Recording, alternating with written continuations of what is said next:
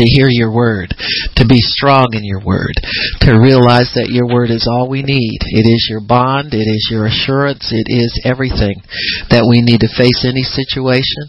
And we pray for Rory and Wendy Alec, and we pray reconciliation over them right now. Father, we thank you that there is a Savior for them, for this marriage. We thank you that Jesus Christ the righteous is there for both of them. So we honor you. We bless you. We love you today, Lord. We love that you are doing this according to your will. In Jesus' name, amen and praise God. Amen, amen, amen. So today we're going to talk about until God speaks. Until God speaks. What goes on until God speaks? I was thinking about this in light of many things that are happening around the earth, and we need God's voice to come through in so many situations. So, but we will see a lot of things that are not beneficial. They're not holy, edifying. They're not right. They're oppressive. All kinds of things until God speaks. And that's what we want. We want the voice of God in all situations, because His voice is the only one that's going to make it right. Only one that's going to make it right. And so until God speaks, there are certain things that we can expect to go on in the world, and we need to pray the Word of God so that the voice of God gets heard and gets declared in these situations. There is a chain of authority. There is a chain of command in God's kingdom that comes through the realm of His Spirit. And God will move on people to speak His Word, to pray His Word, to believe His Word, to begin to prophesy and declare His Word into the realm of the Spirit. And then God has permission to put that Word into the hearts and the minds of others to speak, so that His Word goes out swiftly, begins to run swiftly upon the earth. And those people who would be affected by it and could benefit from hearing it will hear God's Word. And so it's a blessing to know that God can speak into situations and clear them up. He can speak into situations and change them. But until God speaks, these things will go on. And so what we want to do as believers is always pray the Word of God. Pray the revelation of God. Pray what God wants to see happen in situations, not our own thinking or our own little visions that we put forth. And that's not prophetic prayer. And God showed me that so many years ago. He said prophetic prayer is just really prophesying my word that I've already written. And He always would take me back to Luke chapter 4 when Jesus was tempted of Satan in the wilderness, and He said, "It is written." And God said, "That's the only thing I honor."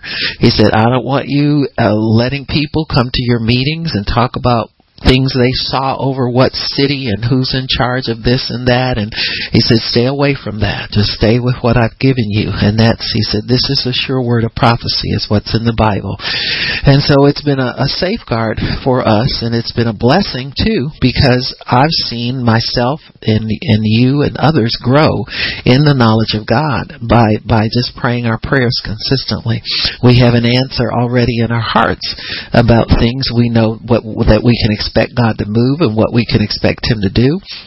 And so that gives you a readiness in the Spirit for the right answer, to not be discouraged, to always be encouraged in God, because you know within you that God has the answer and that He's willing to do it. It's not something that some kind of wish thing that we wish God would do something, or we want it so bad but it's never going to happen.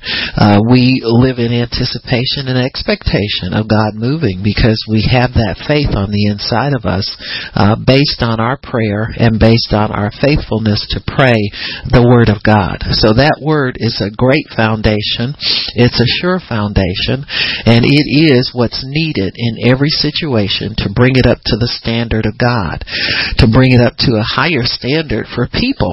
For people can live when God reigns. When the righteous prosper, the city rejoices. When the wicked perish, their shouts of joy. And so we always assume sometimes the worst, that people they have to want to change. Well, you don't know what's in people's hearts. You don't know why people continue down the same road. Why did you continue down the same road before God met you?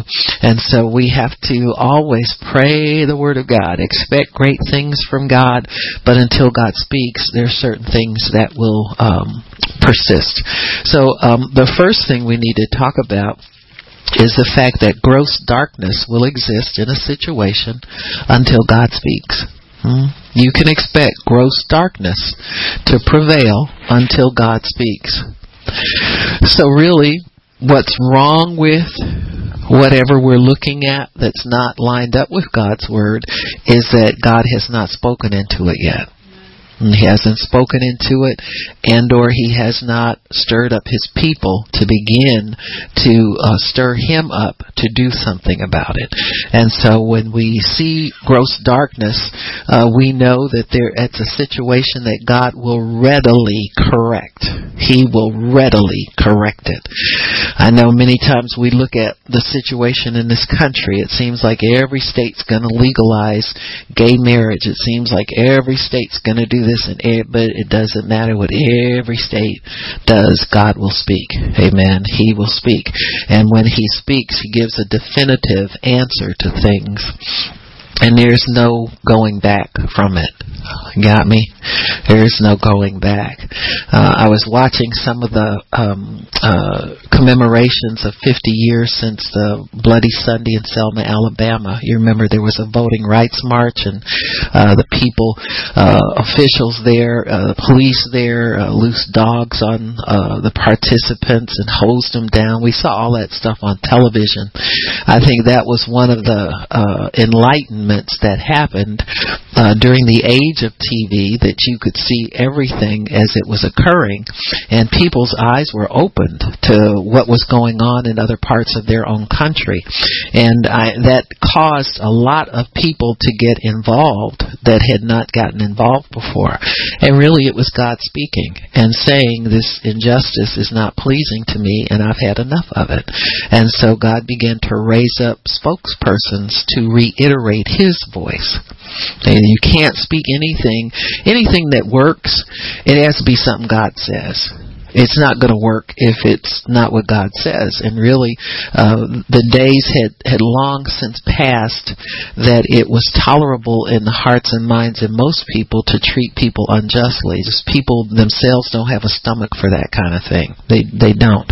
And so once it was portrayed on national TV and international television, there were many other countries that took a dim view of America after that, and much of what we've done has been to win the confidence of other nations that we are a fair country and we do what we say we're going to do, and we're not hypocritical about it. And so that was a turning point where there was gross darkness in areas of our own nation where God spoke into it and said, enough is enough, that this is not right. I did not create people to abuse one another, and I did not create one race of people superior to another. All people are created equal, and that they are to be treated equal. And so we saw those old institutions begin to fall, and we saw greater prosperity come into a place where darkness was really prevalent. In the 60s and the times before the 60s, most of the southern states had the lowest literacy rate. They had the lowest income rate. They had very, very little in the way of industry because darkness kept innovation and all of those blessings of God out of that area of the country. And when those laws started to be reversed, you saw greater migration of large industries to the south, and people began to be free to move there and work there and to prosper. So there is a blessing that comes with enlightenment, with God's enlightenment. So in Genesis chapter 1, we see how God treats gross darkness. So until He speaks, darkness clouds a situation. It says here, in the beginning, God created the heavens and the earth. That was the beginning. There came a time, or there was a time, when the earth was formless and empty. Darkness was over the surface of the deep, and the Spirit of God was hovering over the waters. And God said, "Let there be light," and there was light. Now, what is darkness and what is light? Darkness really can be defined as one of the terms for darkness is misery. So God, it wasn't just dark like the lights out, but there was a component of darkness that was miserable. Another word for darkness is destruction. And this is in line with Satan's fall to the earth, did some damage to the earth. There's, the debate about the long earth, new earth debate, even among Christians. They don't want to, somehow the thing about this chapter where the earth being without form and void and darkness and so forth is hard for the people who don't believe in a longer creation, like a day being longer than a day kind of thing. Hard for them to explain how that happened. And so somebody's going to have to pray a little harder, dig a little deeper to get all the mysteries, but this may remain a mystery, and we'll just have to accept the Bible face value. But anyway, he said, "Let there be light," and there was light. And it was good. So light is good. You can say light is goodness. You can say light is God. Light is God's Word. So when God speaks into a situation, it goes from misery, destruction. Another word for darkness is death. Death reigned. Obscurity. To obscure something means to hide it from plain view. Shadows. It also means ignorance. So we're talking about darkness of the mind and the soul. It means sorrow. And it also means wickedness. So this darkness really is more than just the lights being out. There's some activities that go along with darkness that describe and define darkness, you see. So there's wickedness in darkness. There's also a hidden something in darkness. And this is one of the things that the Bible says about God. It says He shrouds Himself in thick darkness. So He wears darkness like a cloak. But He's always present. So people may argue that, well, if God is light, where does God go in the darkness? Well, that's His cloak that He wears. He shrouds Himself in thick darkness. So really God controls everything. There's never any place that God is not. And so when darkness prevails, wickedness prevails, injustice prevails, sorrow, ignorance, obscurity prevail, trouble prevails. These are dark situations. That just means that God has cloaked Himself in that situation. He is not far away. He is not oblivious to what's going on. It's not new to God what's going on. He is shrouding Himself in the darkness that exists. And that's how He can say He is your very present help in trouble. Because He's right there. He's right there waiting for us to call on Him so that He can speak into the situation and bring light and correction. So when we seek God, it is because we want a resolution to the problems that darkness creates. We want a resolution to the problems that darkness creates. God is there to resolve things, not to make you feel better about your darkness. He's there to help get the situation right, to make it good, to bring light, to bring understanding, to bring a remedy, to bring hope, and to bring answers. So even when the implication here is that there is an answer, but it is hidden from us. So darkness actually hides truth from us. It actually hides answers, and it hides understanding from us. There are times where I've been ministering, say, at the altar, And a person will come up and they're all depressed and troubled, and God will give me the answer for them. And you can tell the countenance changes immediately. They'll go from confused and depressed, and then boom, boom, boom, the face lights up, and you can see that God has pierced through that darkness. Well, God wants to do that with every situation that we get into that darkness dominates in it. Darkness can dominate in all kinds of situations where we think things are going on well. So that's what discernment is for. So really, God determines what's darkness and what's light. He decides what's dark and what's light. Okay? Sometimes people can be going along very happily in a situation and assume that everything's hunky-dory, and then all of a sudden trouble breaks out. And what has happened is a greater darkness has been hidden underneath a lighter darkness. There are degrees of darkness. The Bible says sin has pleasure for a season. So we all know sin to be darkness, disobedience, wickedness, and all that kind of stuff. But there is a place where the darkness that's in it is hidden from plain view. The darkness lies under the surface. So we can feel that, like for instance, if you have somebody you feel is a friend, and all of a sudden they turn on you. There's been darkness there all the time. And you have hints of it. Sometimes you have hints and glances of it. But because it's similar to your little darkness that you like to pet, you don't pay any attention to it. You know what I'm saying. I mean, we all have that. You have some friends and they have this issue with something, and you just gloss it over because, who am I to judge? And, I like them anyway, kind of, we do that stuff. And so there's darkness hidden beneath other layers of darkness. So there is to the human soul, there is a light component to darkness that discernment will make you aware of. So discernment is that little on the inside of you, in your belly, that goes off when God is telling you that this is not for you. This is not right.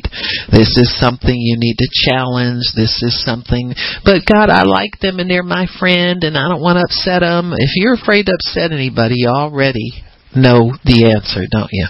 And so you know that there's darkness there.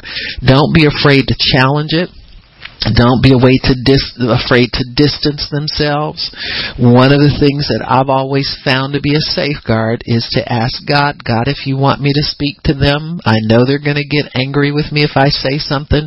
Can you create a situation to open the door so that they will receive what I have to say? Because it doesn't help any if you speak into darkness and it's not received and it's not heard. I mean, eventually it gets chipped away at, but that's not the best of situations, especially when they're on your level. You're not an authority in their lives, and I've learned even as a pastor, I have to allow God to get that person ready to hear what the truth is, because some people get so steeped in the darkness, they don't know darkness from light. They think they're dealing in light, and they think they've heard from God, or they think they are entitled to something, or they have an answer nobody else has, or it's okay, everybody understands, that kind of stuff. So human reasoning can hide a lot of darkness underneath it.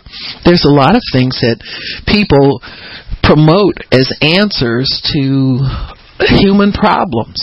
There have been vaccines created that looked very promising at the outset, and then years later down the road they find out there are these horrific thalidomide was one of those in the 50s. It was given as a morning sickness pill to pregnant women, and then all of a sudden all these babies started being born without limbs. And so it was thought, and then when people started looking at it, you mean just because of throwing up in the morning I get a baby with... You see what I'm saying? And so it just shows the darkness that was already in the situation got hidden by greater darkness, and it was just all was created out of darkness. You know what I'm saying? Women have been having morning sickness from forever. It's like a traditional problem. And if you go to places in the backwoods where they can't afford medical care, and they hang you upside down and say, "I'll just throw up, girl, and go back and have some more breakfast." That was my mom's remedy. She always had morning sickness. She said, "I get up from the table and go throw up, and I go sit back down again and eat some more." And because you knew the baby had to have food. So it's kind of one of those situations where I think the devil is assigned to stop life, before it even gets here. And that's one of those assignments. And then there are tons of women that never have it. So you just have to understand it's not that serious that you want to remedy it by sacrificing the health and well-being of an unborn child. And so there's a lot of darkness hidden in what the world's wisdom thinks is wise. The world's wisdom always carries with it a penalty of the curse. And so there will be darkness even in some of the wise solutions of the earth. There are side effects to all medication. You take it, it says effects. Lowers blood pressure via blah, blah, blah, blah, blah, and they give you a long explanation of the one positive benefit, and then side effects, there's at least 30 of them. You see, and so you have to understand that the curse follows in every situation. So I'm just saying that to say even the world's best answer is going to be flawed in some way. You cannot get your wisdom from the world at all. Wisdom must come from God, and God must speak into these situations to bring light, enlightenment, goodness, hope, and a remedy. So there will not be goodness, hope, and a remedy until God speaks, and He must speak in the situations. We can't sit up and figure out our own answers. Unfortunately, we've got people who are being sought out for answers, and they're not letting God speak. These are responsible Christian leaders who will not allow God to speak through them. They come up with their own answers out of their own mind. And we all know the carnal mind is darkened in its understanding. It doesn't have God's resolve to remedy the situation. People who say things like, well, homosexuality is sin, but everybody's born in sin. That doesn't help the homosexual get out of it. See? That's not the answer. The answer is not to soft pedal sin because you don't know how to help people to get free. And that's really the problem. Most of the people they ask don't have the ability to help people to get free because they don't have God speaking to them on this issue. Somebody needs to pray and get an answer from God and then speak that answer to the people that want help. So when somebody comes and wants help, God will be there for them. But God is not there in all these theoretical situations where, well, what do you think about this issue? And God's not there. God is in the place where there is a homosexual crying out for help. That's where God is. He's not in the debate, because the debate is another issue. It's another situation of nothing but darkness. Everybody can have an opinion about something. But until God speaks, that's all it is an opinion. It has nothing to do with anything real. And so you will find God speaking when there is a sincere desire for righteousness. Because that's the one thing He says will be taken care of. That desire will be fulfilled. When you hunger and thirst for righteousness, you hunger and thirst for the right thing, you hunger and thirst for God's remedy, He guarantees that hunger will be filled. And so when we keep a hunger for righteousness, and not just a hunger for answers or hunger to have our words reiterated by everybody and to, sell a bunch of books based on our opinion about something, when we hunger and thirst for righteousness, we'll get a resolution to all of the problems of the earth. There's no doubt in my mind that God has a ready answer for every problem that we face on this earth. But it will not come until people want righteousness. You want God's answer. You want God to speak. You don't want anybody else's opinions, but you want really an elimination to the problem because you want God to speak. And so when we want God to speak to us, to bring light and hope and answers, then He will resolve the problem. That's the only time the problem will be resolved, is when we want God to speak to us and bring light and hope and answers. There are many people, Christians, who preach the gospel that don't really believe the gospel's the answer. They've gotten so familiar with a powerless gospel that they want to believe that there's something else out there that will help people. But the Bible says that the gospel is the power of God unto salvation to everybody who believes. Only thing you got to do is preach it the way God puts it in your heart to preach it, and believe it's going to do what it's supposed to do. And just because a person leaves your church or doesn't want to be your friend anymore once you've told them the truth, that doesn't mean that word's not going to work on them. And it doesn't mean that word won't bear fruit. It will bear fruit. We saw that, recently.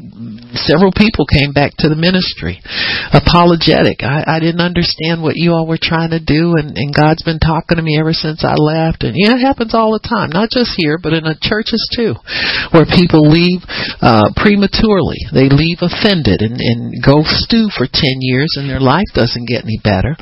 See, the darkness that they came to eliminate got darker in their absence. And so what can you do? You embrace people, you forgive them, you invite them back. You have to have it in your heart to do that.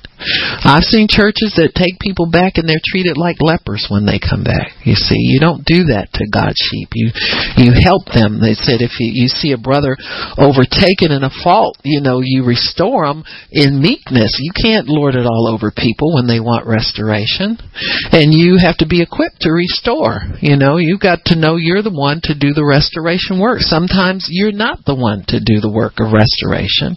And oftentimes they can do better elsewhere. And they know it. And so when you know it and they know it, it'll work. But I think it's good to always be willing to obey God's word, restore people, see them as people who can make mistakes just like you can make mistakes, and be forgiven just like you can be forgiven.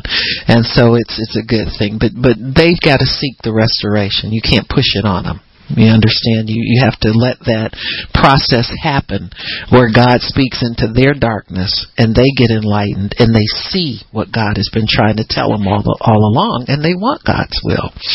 So many hesitate because we feel responsible for the darkness, and many times people will hesitate to seek God's voice and to seek God to speak in situations because they feel responsible for the darkness. So the darkness will become a part of you, and you'll start to own darkness instead of renounce it in your life. And so you don't want God to speak in situations because you're afraid of what He'll say.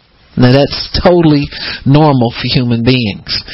When you're caught in a fault, or you're caught somewhere, and this is why you see a lot of people who seek restoration maybe get a fragment of it and don't get the total effect of God's restoration process. You see it many times with leaders who fall. They'll come back somewhat to God, but when the darkness starts to be revealed, it kind of gets to be too much for them. They go hide it again, and push it down again, and you see the same thing start to crop up on them. I was watching Jim Bakker recently, and I see he's selling products on there. That's what got him in trouble the first time. And it really was, unfortunately, it was the first time there was nothing really, it didn't appear to be intentional on his part, deceptive on his part, or really, kind of insidious. It was just kind of like sloppy bookkeeping. What they did was that people began to complain about that when they were building the amusement park, condo thing down there, and people began to complain because when they would call and check on the property they had, they were given a runaround, and people started to buy up so much so quick, their bookkeeping got out of joint and out of order. And when they started to tally what they had sold versus what they had capacity to build and all, they were short. And so they got them on fraud charges. But you saw Jim Bakker humble himself while he was in prison, and he God started to restore him. When he got out of prison, his old shenanigans started popping up again. So now he's selling doomsday provisions or something like that, freeze-dried food that you can hide in your tunnel that you build in case the world comes to an end, kind of thing. And they're very given to that. Well, he's a money guy. He understands how to sell to people. He understands he and Tammy were responsible, I would say, for a third of the budget at CBN when it first started. I mean, they were just gifted that way. She'd get on there and sing and win people to Christ, and he'd get on there and give his kind of little humble pitch, and people would just call in. They were anointed to do that stuff. But you can't take the power of God and pervert it and put darkness in on it, because you'll get dark results. So I see no reason why a Christian program should be given over to fundraising 90% of it's supposed to be a ministry. And so it's just unfortunate, because if you don't renounce that and continue to walk in the light of God, that darkness is right there for you to grab. In times of stress, you got bills to pay for the ministry, and somebody says, well, if you'll sell this, did you know you can get so much and so much? Well, if it doesn't come from willing people, how profitable is it going to be? And why are you raising this money? And that kind of thing. So those things, all I'm saying is that many times people don't continue to seek God to remedy the darkness within them, because they're afraid of what that darkness is going to dismantle your whole program. It's going to cause you not to be able to do your fundraising all of that kind of stuff. It kind of haunts people. And so darkness is always there within us, and we still feel responsible for it. Well, you're not responsible for it. You can renounce it. God can deliver you of the influence of darkness in your own thinking. You can get to the point where you can accept God's will, embrace God's will, and love the will of God. You can love light more than darkness. Amen? And so when you understand that process of God bringing light into an entire situation, even if you have to repent, even if you get exposed, some of the things in your thinking are not quite right the way they should be. If that process happens, rejoice, because God is going to make it all good in the end. He's going to settle it out. You don't have to be right all the time. When do Christians get to the point we have to defend ourselves all the time, especially against one another? We're not enemies here. We're all trying to get to the same place, serving the same God, fighting the same stinking devil. And so we need to trust each other and put our defenses, arguments away. Take your boxing gloves off when you come to church. You don't have to go in fighting everything like somebody's attacking you or they're against you and all this kind of stuff. If you're doing the Word and the Word comes forth, what's against you? Nothing's against you. So if you embrace the Word the way you are supposed to and you're committed to do the Word, then there's nothing against you. So you don't have to fear God's people, and you don't have to fear God bringing light in on your situation. And there may be some instruction that He'll give you, but that doesn't make you a bad person because you need instruction. You understand what I'm saying? We've got to lighten up a little bit and quit being so sensitive about everything. It's just this gospel is for toughies. This is not for wimps. You got me? You can't keep that thing on you and still go forward in God. That's part of darkness. So many hesitate because we feel responsible for the darkness and afraid of what God will reveal to us as well. But we shouldn't, because His Word remedies both the darkness in us and the darkness obscuring our view in the situation. So when God comes in, He floods light in on the whole situation. We get a remedy and a cure. He remedies the situation if we'll obey Him, and He'll bring light into that, and it will begin to conform to His Word, just like the earth did. He said, "Let there be light," and there was light. And when God saw the light, He separated the light from the darkness. He'll do that every time. He'll separate out what's good in your thinking and what's not good in your thinking. And then He looks at what He did and He said, "Now that's good." Before it wasn't good, but now it's good.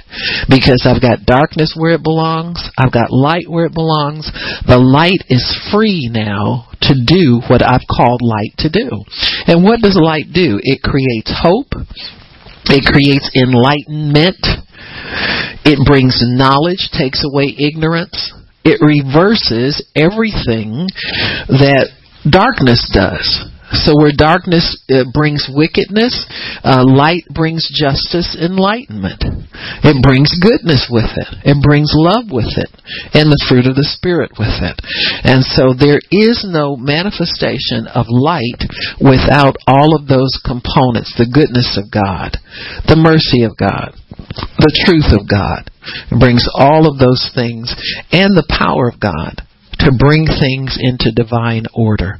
Into divine alignment. Sometimes people have a hard time adjusting to the light. They are accustomed to wearing the cloak of darkness, and they will continue to try and pull that darkness over themselves to cover themselves up because they don't want truth to be revealed.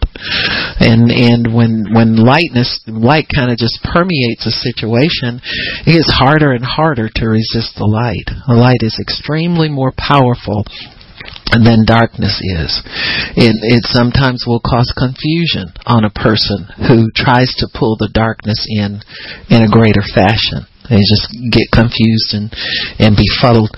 I remember that we had on the internet on Facebook Throwback Thursday with the gangster night that we had, and I told somebody, I said, we lost half our crowd after that meeting. I said, we didn't realize there were so many religious people coming in trying to masquerade as people of light.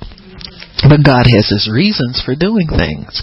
And so when we started talking about gangster and the devil and, having a good time in God's house, that was just too much for a lot of people. They can't do that. Why are they doing that? All that came out. And I thought, well, these people have no sense of humor. What's wrong with them? That kind of stuff. But there's so many people stuck in traditional mindsets of God is mean. God's not fun. God is tough. He's hard on us. They were thinking they were coming to meetings that were going to talk about prayer in that way. Only certain people can pray because God will only have you pray if you're this and you're that and you're the other. And I'm thinking, whoa, who's He going to use? You're not this, that, and the other either, nor am I. Let's quit fooling ourselves.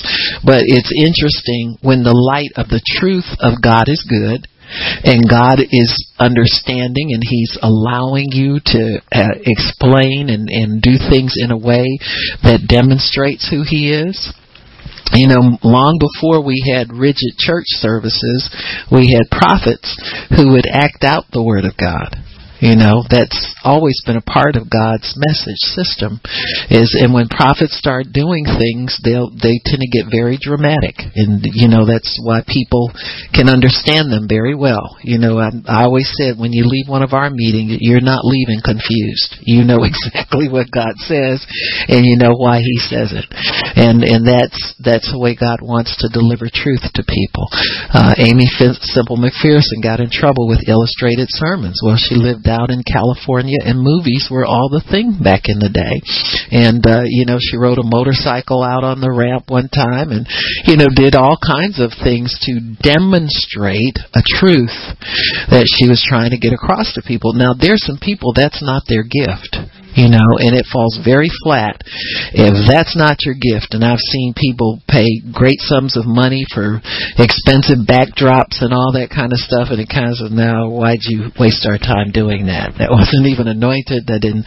But you know what I'm saying. If that's your gift, that's your gift. You roll with what you got. And so there were times when we did the thing, the Rocky thing, with the boxing. There are a lot of people got upset about that. Because they come like they did to see Jesus. They come to criticize. They don't come to receive the word. They come to judge. And so that'll get rid of all of your judges real quick. If you do these things, and you'll find that the judges leave and the And then you're kind of left with your crowd, you know what I'm saying? So we did a lot of things, demonstrated a lot, and I remember when we stopped because we were trying to get a little skit together and we couldn't do it because everything was falling through. And so I kind of got the impression from God, you know, our days of having to demonstrate the Word like that are pretty much over, you know what I'm saying? So, and people understand, and you can come up to a little bit higher level of getting them to understand things. When you act them out, it's really for people who have to see something in order for the truth to come into them. Once a person's spirit is matured, you don't have to do so much of that. You can do a sermon and don't have to demonstrate so much of what you're talking about. And so, you know, but you use those tools. If God ever said use them again, I'd use them again in a heartbeat. You understand what I'm saying? Because you want to get truth to people. It's not about trying to look impressive, dramatic, or anything like that, you know. But if that's your gift, then that's your gift, and you roll with what you got. And it pays off because you'll find that people do understand things. I think that's one thing they've always said about our teaching is very plain.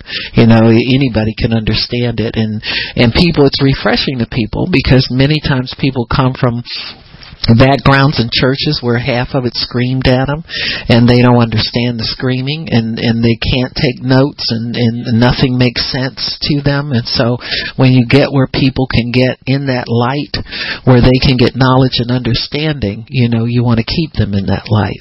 But you know, God will reveal darkness. He wants to get us out of darkness, and He wants the darkness not to obscure our view. He wants us to stay in His goodness because that's the best place to be. So His Word will remedy both the darkness in our souls and the darkness obscuring our view. So the darkness within and the darkness without gets taken care of when God says, "Let there be light." And the darkness He separates from the light. Sometimes that's why you separate friends, is that God is separating darkness from light. You make your decision to stay in the light. They make their decision to follow the darkness, and God puts the division there. So the division is not your doing, it's God's doing. It's not their doing, it's God's doing. You got me? And God will keep us in the light because He wants us to stay in the light. Much of our darkness has to do with the mind. Deception causes us to operate in worldly knowledge instead of the light and revelation of God. Sometimes we just grab what's available to us because we're in a hurry to get an answer. And so you can grab onto worldly knowledge because you're in a hurry to get an answer. It's not like God can't, you know, we always think God can't answer us when we need to hear from Him, but He can. God's not always slow. We need to get that impression of God out of our heads. I think we're slow to believe Him to work quickly. And that's why he winds up having to work at our speed, because we won't believe Him to do anything other than that. And so once the light reveals God's will, then we see that His will is good. Once we're enlightened, if you're in darkness and God reveals something to you, you're going to go with your own mind. So He has to remove the blinders from us first and then bring light into the situation, and we can see that it's good. If He doesn't remove the blinders first, He will remove them shortly thereafter. You'll see this with Jesus many times when He would minister to people. Somebody got healed and He takes them aside and explains to them what happened. You know, He won't leave you in darkness because you wind up in the pokey again if He does. He did that with the woman with the issue of blood. He wanted to know immediately, who did that? Who did that? Who's that? Where's that person at? Where is that person at? When He found her, He explained to her how her healing happened. He always wants to do that with us, folks. He doesn't want us just to run up to the altar, grab something that's only going to last us for a little time. He has a higher purpose in all of this when the light comes in. So once the light reveals God's will, we see that it is good, and we can expect good out of a situation. So I don't care who did what. When God comes in, it's considered good from there forward. And you can expect goodness to come out of it over and over and over again. You might watch a little too closely and see, oh, well, you know, I don't see any change. Well, quit looking for change. Start declaring God's goodness in the situation. See, doubt always looks for change. We don't think that, but it's part of darkness. Light trusts. Doubt's always watching something, looking for them. What mood are they in today? Well, they seem to be getting better, and shut up. Just let God work. You got me? Because what will happen is darkness will obscure your vision, your enlightenment, and damage your prayers. Many times we want to see situations getting better so badly that we'll invent goodness and quit praying or slack up on our prayers. You want to always continue to pray into situations and don't change your confession and don't change your prayer. Amen? Because God will begin to bring light in it, and light is always good. One of the situations that I was thinking about was Job's friends that kept darkness on his situation throughout Job's infirmity, and actually they said they were bringing light to him. So here you have a situation where a bunch of opinions were really merely opinions until God showed up and began to speak into Job's situation. So it's kind of interesting how we will allow, even though we belong to God, Job appears to have been a priest unto God, at least for his family. If not for others, it appears that he was a man of renown. He talks about how when he would go into the gates of the city, people would extend courtesy to him and get up from their seats and allow him to come in and get the highest seat there. He may have even been a judge. So what you see here is a minister who has kind of fallen on hard times, and you see the vultures coming to put the nail in the coffin on him. These people aren't really there to try and help him or to give him God's counsel, because they never do. They make comments like Job made this comment in Job 17:1-2. He said, "My spirit is broken, my days are cut short, the grave awaits me." How's that for a man that's making sacrifices to God? How would you like your minister, your priest to say that? "Surely mockers surround me. My eyes must dwell on their hostility." I have to look at these hostile people surrounding me when they come to my bed, saying they're coming to help me. Bildad speaks up in Job 18:1. Said, Bildad the Shuhite replied, "When will you end these speeches? Be sensible, and then we can talk." So here they got Job in a dark place. They got him pinned to the mat. So now he has to listen and put up with all the negative things that they've ever wanted to say against him. So darkness sometimes will beget more darkness until God shows up and says something. So Bildad says in 18:1-3, did I read that?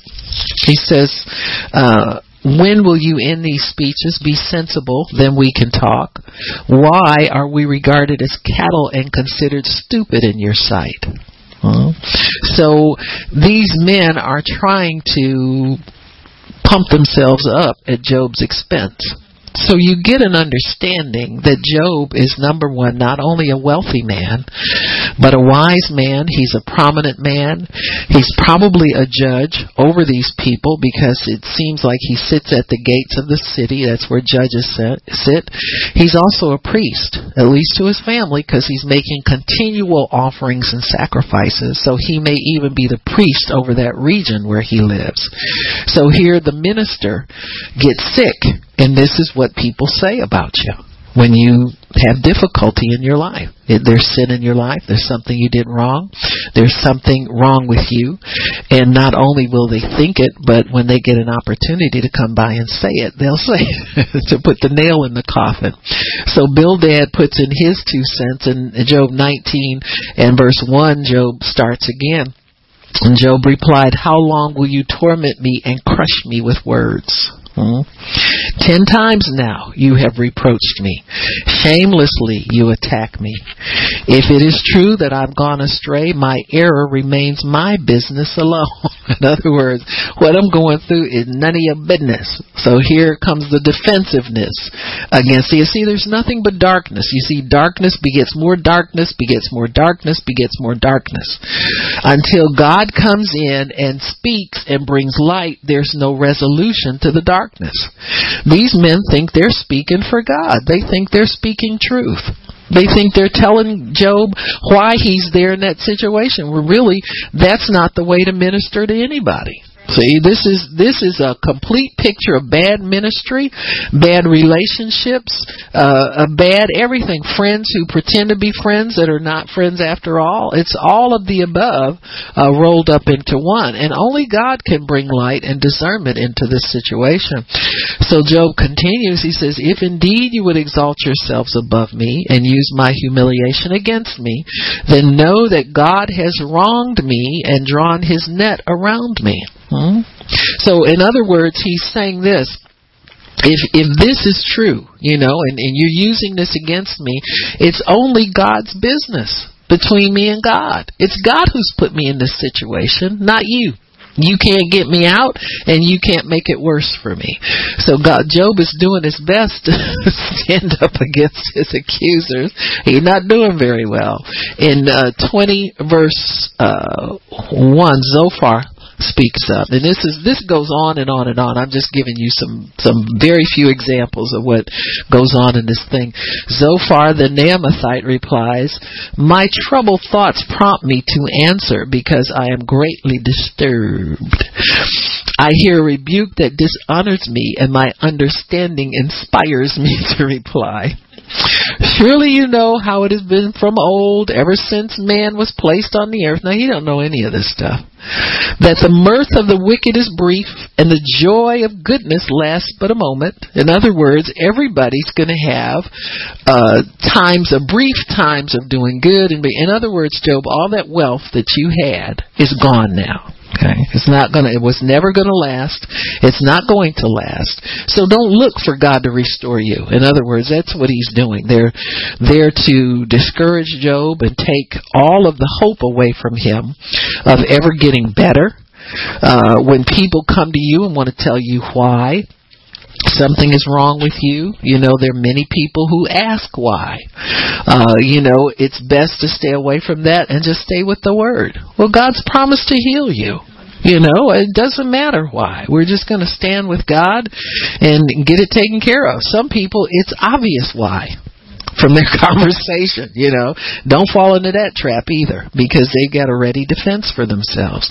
So until God breaks through on this conversation, and really he was able to break through some comments made by one of God's detractors. In verse 37, you see a different twist coming into the conversation. I know it takes another 17 chapters before somebody speaks up and says something that's got a little bit of light in it.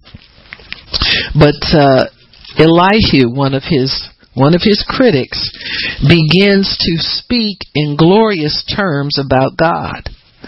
He says things like God's voice thunders in chapter 37 verse 4.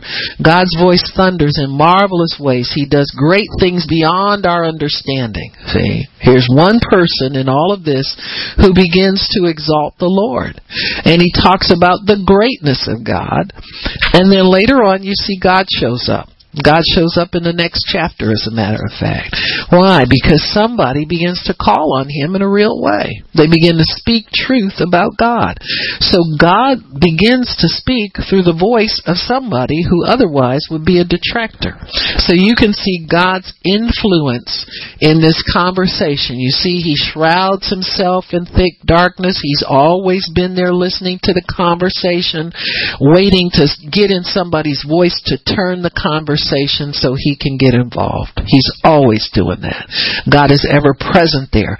Don't ever think that God doesn't know a situation. He doesn't know your situation, nor that he doesn't care, nor is he not active in the situation. That's why you'll see the psalmist say, I will bless the Lord at all times. I want him in on my business. I want him right there to speak up for me. I want him right there to get me out of trouble. I want him right there to help my situation.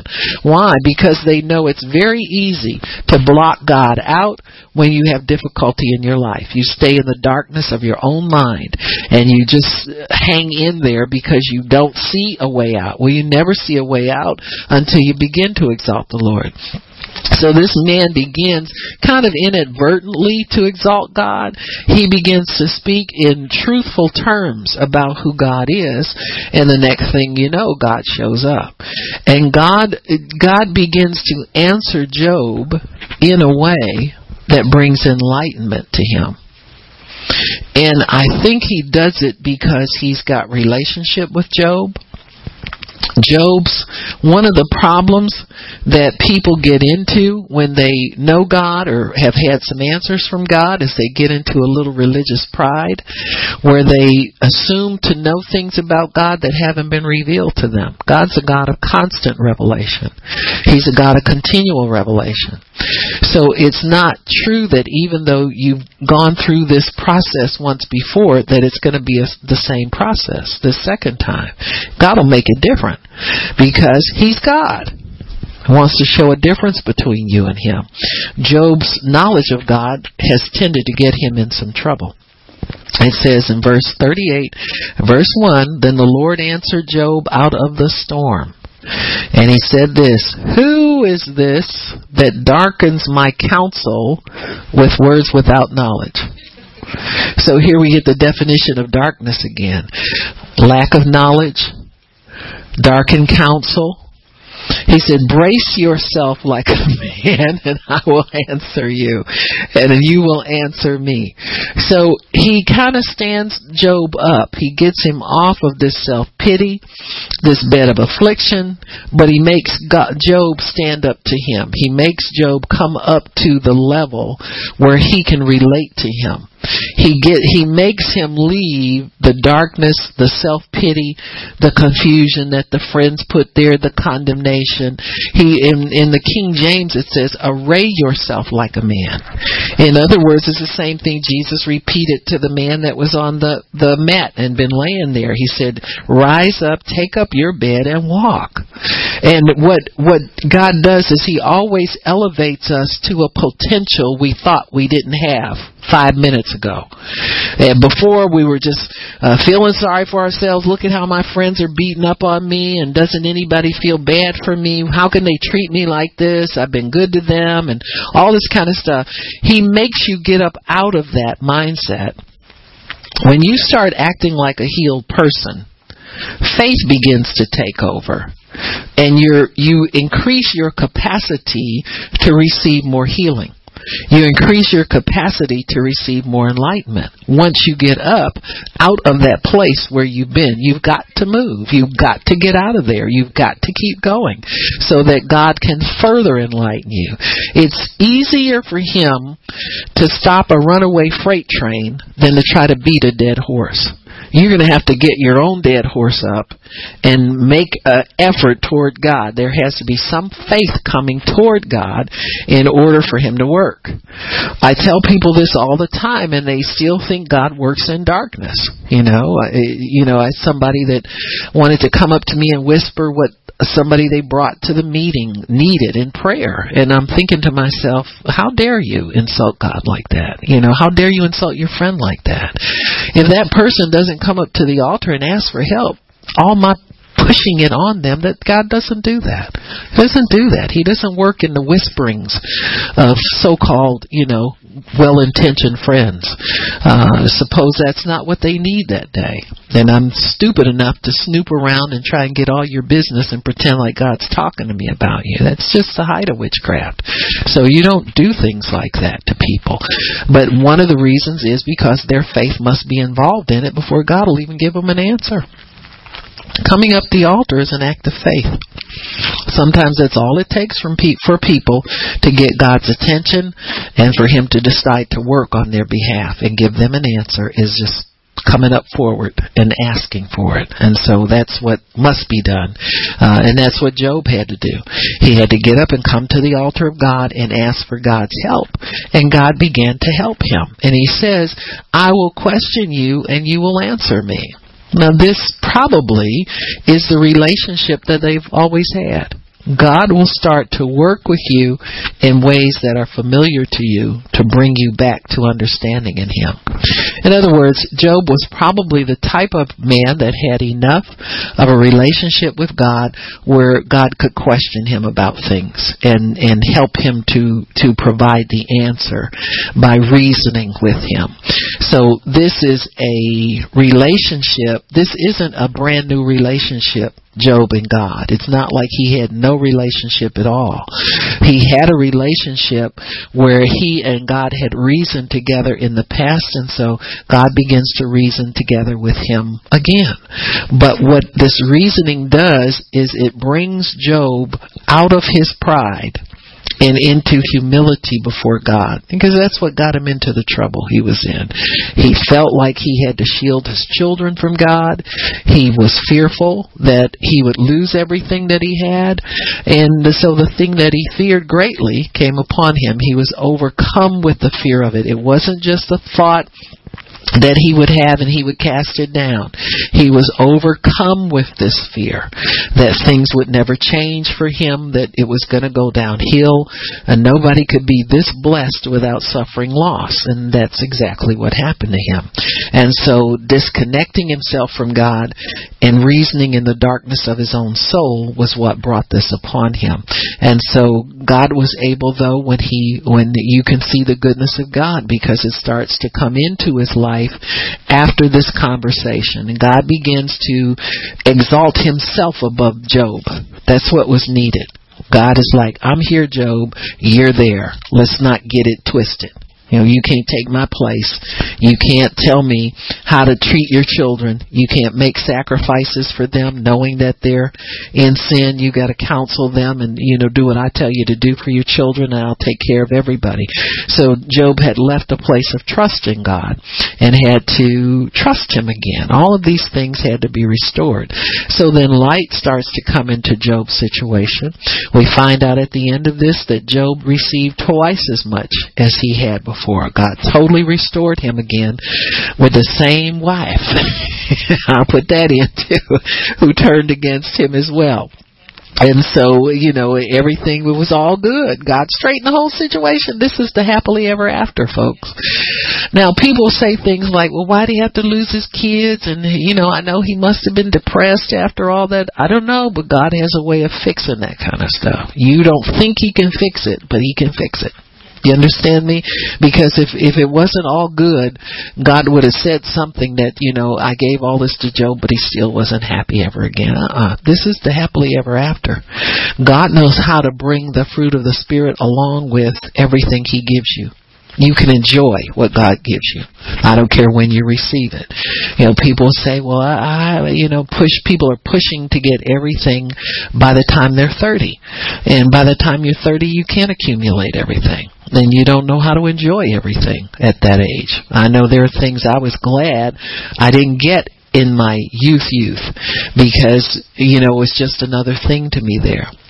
Once you have to live for God and pray and, work your way through illness and all that kind of stuff, and you begin to understand what life is about, and you understand what's important in life, and you realize, what? I'm glad I didn't get myself caught up in things many years ago, and not be able to enjoy the life in God that He has for me now. How so many people can get so involved in material things after they know the goodness of God is beyond me. There are people that have access to millions and millions of dollars, and you never knew it. They choose to live a simple life. They choose to have, their legacy is that they refuse the wealth of the world, and they give it to the poor. And they're very trusted people. We all know who they are. You look and you see the lifestyle of a simple person, even though they are very prominent. They're respected, and they're popular, and they have access to millions and millions of dollars, but they don't use it on themselves. They'll build wells in places where they can't stand to see children suffering and starving, and so they'll continue to pour money into that instead of to their own pockets. Even though it comes through their hands, they don't take it for themselves. And so we have to understand that there is a place where God knows how to keep us in the place of enlightenment, and in the place where we can know He's God and know we're us, and it's okay. It's all good. God's in His position, you're in your position, and you're not upset about it. You're not trying to take His place and do His thing. So it's a good thing. When God enlightens us and gives us light and wisdom, don't be afraid of the light coming in and exposing what it exposes in you. It's a good thing. And God will settle it out. He'll help you to accept the light. He'll help you to accept understanding. He'll help you to accept all of those things.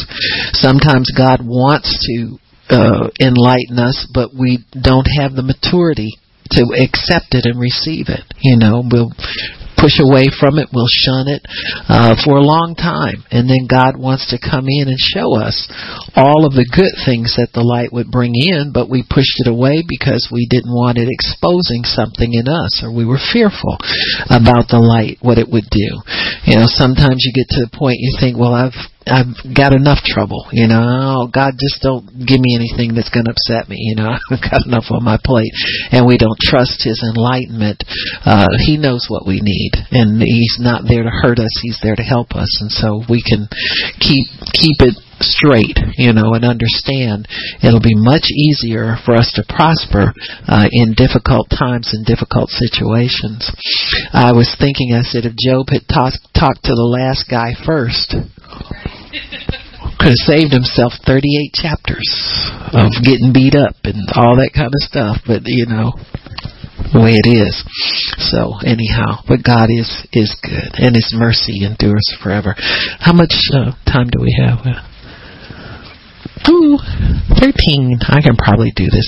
I'll do one more then. When the voice of God speaks, until God speaks, confusion reigns. Okay? Confusion reigns until God speaks. That's what we have in our government. Confusion reigning until God speaks.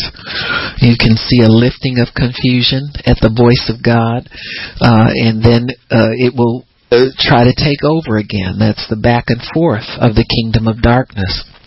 Whenever the enemy sees God making headway, he'll try to grab on for control again, and so we'll see that off and on. It just depends on who's speaking for God and what God wants to do and how God is doing it. But that's one of the tools of the enemy to keep his power, is to throw confusion into a situation. So in Mark chapter 4, I found this example, and for 4 verse 1, it says, Jesus began to teach by the lake. The crowd gathered around him. The crowd that gathered around him was so large that he got into a boat and sat in it out on the lake while the people were along the shore at the water's edge. So you see Jesus not being able to stay on land with the people. The crowd is so big. He taught them many things by parables, and in his teaching he said this. Listen, a farmer went out to sow his seed. I don't want to read all of that. I got to take you over to where I need to be. Sorry about that. I want to go over down a little bit to verse, I think it's 35. Okay, so he's been teaching all day, and at the end of the night they come to this place. He's taught all these parables. When the evening came, in verse 35, He said to his disciples, let us go over to the other side. Okay?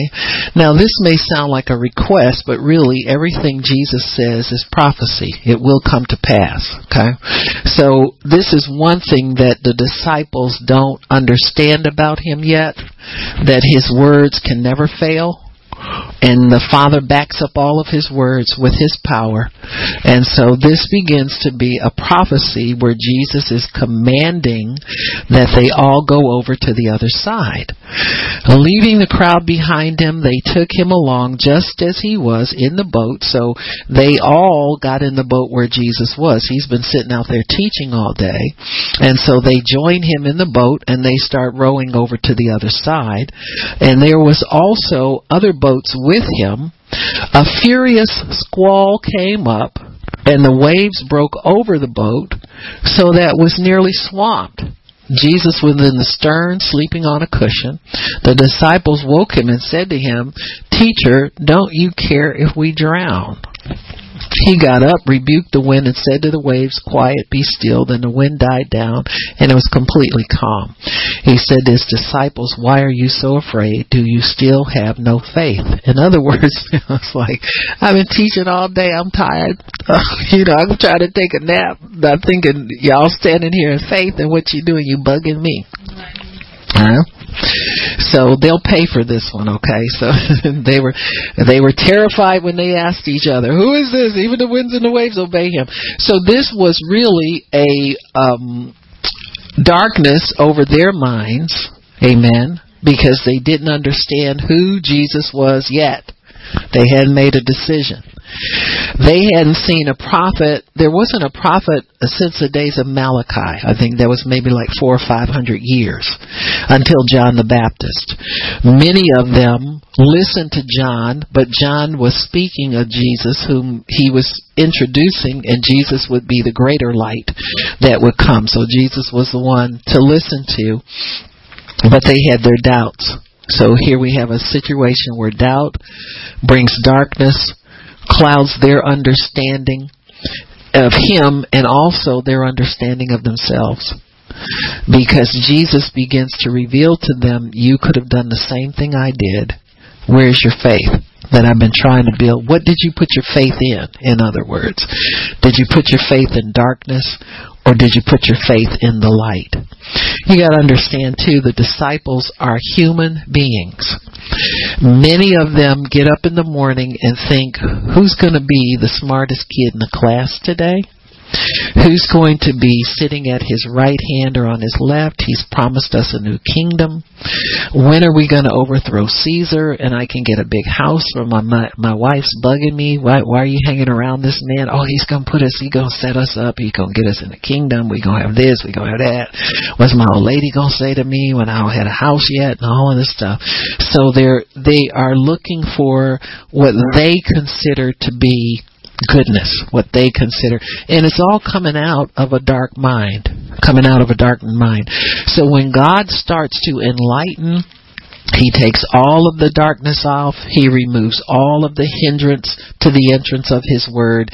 He begins to convert minds, convert hearts, change people. That's what God does when he enlightens and he comes into a situation.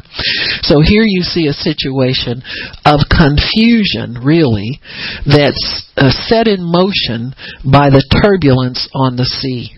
It's a spirit of confusion that comes in. This will help you some in your prayers when you pray for things like storms and that kind of stuff. And you can take authority over that and see for yourself that it works. It works just like it did with Jesus. We think sometimes these things are, I couldn't possibly control the whole thing. Well, he did. And, he did it as a man anointed by the Holy Ghost and power, amen, just like we are. If you'll believe that and believe who you are and who you are in Christ, you'll find yourself doing great things. Probably one of the first miracles we saw in the ministry was taking authority over the weather. We just did it because we felt it was necessary. It rained too much. Sometimes you can see, some rain, doesn't bug you, but it rained too much. It was hindering God's work from getting done. And so that's what you do. You take authority. And as sure as we commanded the sun to come out, the cloud moved away and the sun came out. So just continue like that. You understand what I'm saying? Because that's what you do when you believe God. So Jesus was able to calm this water, and because he already had set in motion his will. His will was go to the other side. It wasn't to drown in the boat. So when his will is already set in motion and it's known, you can appeal to God when it looks like his will isn't being honored. You appeal to God for his will to be honored. And so this was the will of God. So because all of Jesus' words came to pass, his vision was to get everybody to the other side. So Jesus is already holding on to faith, vision, and everything. He sees everybody getting out of that boat intact, nothing missing, nothing broken. But the disciples don't see it. What you need to do when confusion sets in is bring yourself into remembrance of what God told you. Who is the author of confusion? It's not God. The Bible says he's the author of peace. So when confusion sets in, the wind starts telling the waves what to do. Look at your Bible. Huh?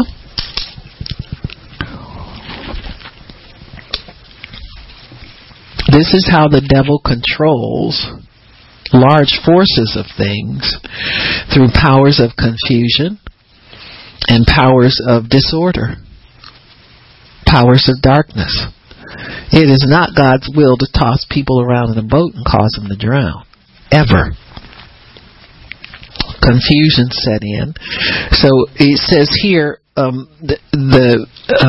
confusion comes in, the wind got, it says tempestuous, or it was, what word did they use here? A furious squall came up. Furious. Anything with fury that implies death and destruction and brings fear with it is of the devil. It's not of God. So it's not God's will for people to stay on a little small boat with water coming up over the sides and just ride it out. It's God's will for them to get over to the other side. And when you're getting over to the other side is in jeopardy or it's in doubt, you need to call on God, needs to speak into that again. So God's already spoken once, we're going to the other side. That seems to be in jeopardy. So the sea becomes tempestuous and it released confusion on the surface of the water. So the wind just starts to stir up on its own and get out of order, and it caused confusion on the surface of the water. Jesus merely settles an argument between the wind and the waves. Okay? So the wind and the waves are having a little children's spat. That's the way God looks at it. I created these two to get along so that they can get over to the other side, and now they're fussing at each other. So Jesus comes in, and he got up, verse 39, rebuked the wind. He told the wind, shut up and don't mess with the sea anymore.